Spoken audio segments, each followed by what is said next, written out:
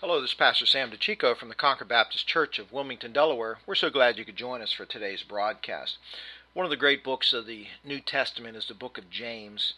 James has been called the Proverbs of the New Testament books because it's filled with a lot of wisdom and a lot of practical things that will help us to grow in our faith. And I want to share a thought or two from the book of James today. And we're going to look at James chapter 1. And James, it was written to the 12 tribes that were scattered abroad, meaning that these were Jewish believers that had been persecuted for their faith, and so they left Jerusalem and they scattered throughout the regions, and in doing so it left them poor and it left them persecuted and a very difficult situation. And so he is writing to these people that have had to leave because of persecution in the first century. And so he's trying to encourage them. They're going through trials. Their faith is being tested. Heartache and suffering has come their way. You know, many times those are the times in which our faith is tested, and if we're not careful, we get upset, we get discouraged, we walk away from what we believe, we maybe go back to things that we should not go back to. And so James, who was a pastor in Jerusalem, is encouraging these people who had to leave and had to move on for the faith. And so he is writing to them, and the first thing that he tells them in James chapter 1, verse number 2, he says, "My brethren, count it all joy when you fall into divers temptations."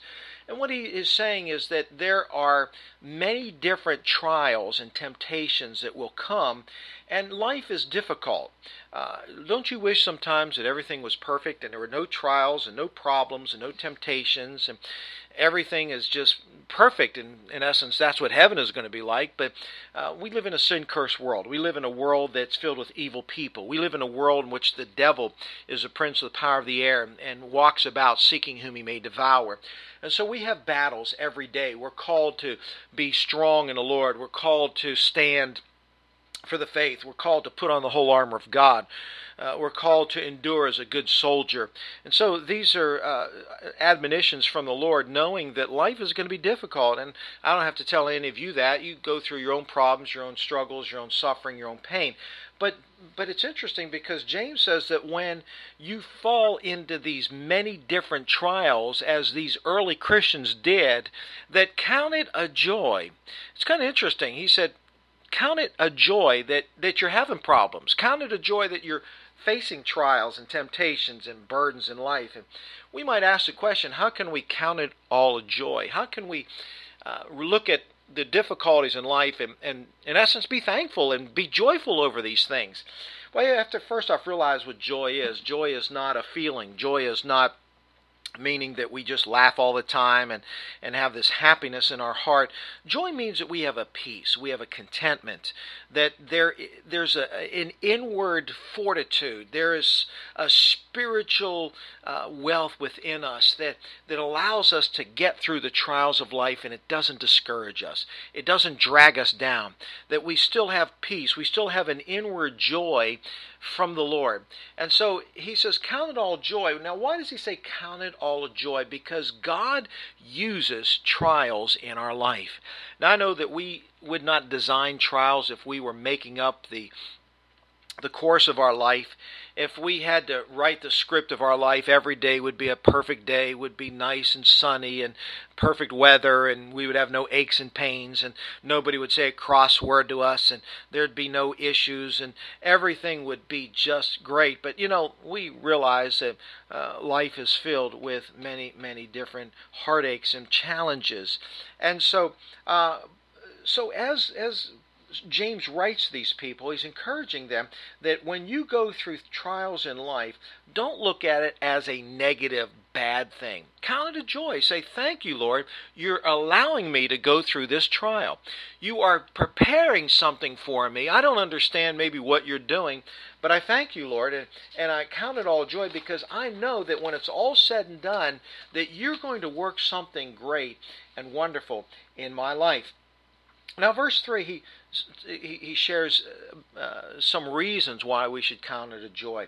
In verse number 3, he says, knowing this, that the trying of your faith. Let's stop right there. He said, the trying of your faith. The word trying there comes from a Greek word that speaks of a metal that goes through the fiery process, and it is being purified. And this is what the Lord is saying here, that your faith is being purified. You see, we can't really know how strong our faith is and how pure our faith is until trials come. You remember the story of Job. Job had everything. He had a great life. And whenever the devil approached God, and of course God asked him, have you considered my servant Job, who is righteous and holy? And the devil's response was, he has everything that you've given him. He's been blessed, and so why wouldn't he be faithful to you? In essence, what he's saying, if you will take away what you've given him, if you'll try his faith, he'll curse you. Well, God allowed that to happen, and we know the story of Job as he lost his children, his possessions, his wealth, his servants, his livestock. Everything that Job had was taken away from him in one day. And once again, he still stayed faithful, and he did not lose his faith. His faith was tried. It proved that it was strong. Well, Satan comes for round two and says it's because you've not touched his body, and so God allowed Satan to touch his body, and boils from the all up and down his body now gave him great suffering and pain. And yet Job still would not curse God. Job would say, the Lord giveth and the Lord taketh away. Blessed be the name of the Lord. His faith was tried. And folks, we need to realize that God is going to purify us by the trying of our faith.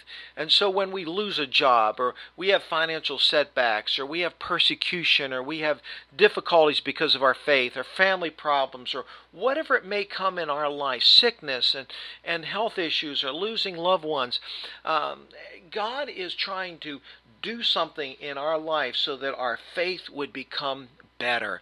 And so that's why he says, count it all joy. You're going to be a better Christian. Your faith is going to be stronger. Now notice the next thing he says in verse 3, not only there's going to be a trying of your faith, but in verse 3 it also says, worketh patience. So when you're tried and your faith becomes stronger, it works or makes you have more patience. Why is patience so important? Well, once again, we go back to Job. The Bible refers to Job as having the patience of Job, meaning that he didn't curse God. He endured. He didn't give up. And that's what that word patience means, that you endure, that you just get through it, that you don't do something stupid like, as Job could have done, curse God or commit suicide or, forsake God. But he stayed faithful. He stayed the course. And that is what patience is all about. I'm not going to do something silly. I'm not going to stop going to church. I'm not going to forsake the Bible. I'm not going to get mad at God. I'm not going to complain before God. I am going to worship God, and I am going to be patient because I know God is going to work it out. I'm going to let God do it. I'm going to wait on God. I'm going to keep praying. And so that's what patience is all about. And then it continues in verse 4. He says, but let patience have her perfect work, that you may be perfect and entire, wanting nothing. Now notice the word perfect is used 2 times there, and it's synonymous with the word entire and with the phrase wanting nothing, meaning that once you have endured and once you find patience in your life and you get through trials, your faith becomes stronger, then in essence you want nothing, meaning that you've completed really what you need to be as a Christian, and you'll be perfect. Doesn't mean we're sinless, but it means we're mature and we've grown to the point where we've become such great Christians, and because we don't desire or need anything else in our life. And so what causes us to become great Christians? Trials. What causes us to have greater faith? Trials. What causes us to be a testimony, a great testimony before the lost? It is the trials that we endure and that we continue. Now, he goes on and says in verse number 5, what should you do when trials come your way? Well, verse 5 says, if any of you lack wisdom, let him ask of God that giveth to all men liberally, and upbraideth not, and it shall be given him. But let him ask in faith, nothing wavering. For he that wavereth is like the wave of a sea, driven with the wind and tossed. For let not that man think that he shall receive anything of the Lord. A double-minded man is unstable in all his ways.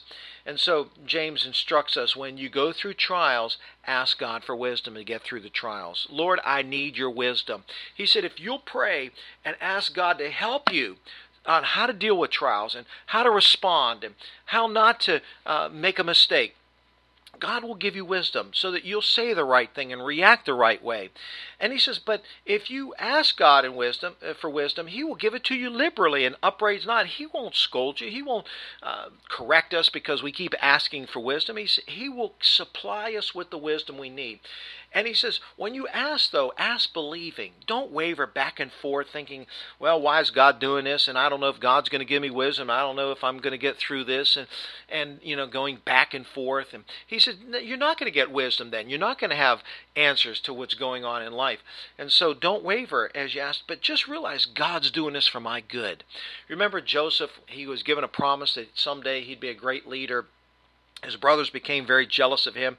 They threw him in a pit, and then eventually they sold him to a traveling band of Midianites who then took him to Egypt, and he was sold to Potiphar. And you know the story that Joseph went through one trial after the next. And how was God going to accomplish his purpose in Joseph's life when he kept going against, kept running into all these obstacles, and then he's serving Potiphar faithfully, and then Potiphar's wife accuses him of taking advantage of her, and he's thrown in jail now. But after it was all said and done, Joseph is taken and given dreams and interpretations of dreams, and he's elevated to lead Egypt.